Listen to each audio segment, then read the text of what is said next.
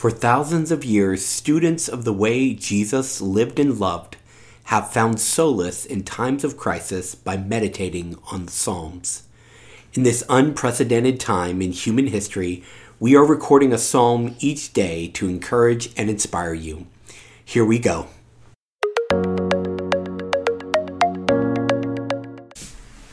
Psalm 85.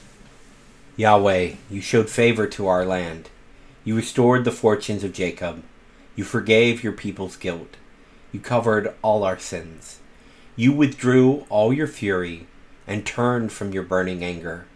Return to us, God of our salvation. Abandon your displeasure with us. Will you be angry with us forever? Will you prolong your anger for every generation?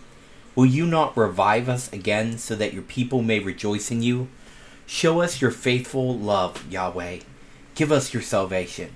I will listen to what God will say. Surely Yahweh will declare peace to his people, his faithful ones, and he won't let us go back to our foolish ways. His salvation is very near to those who fear him, so that glory may dwell in our land.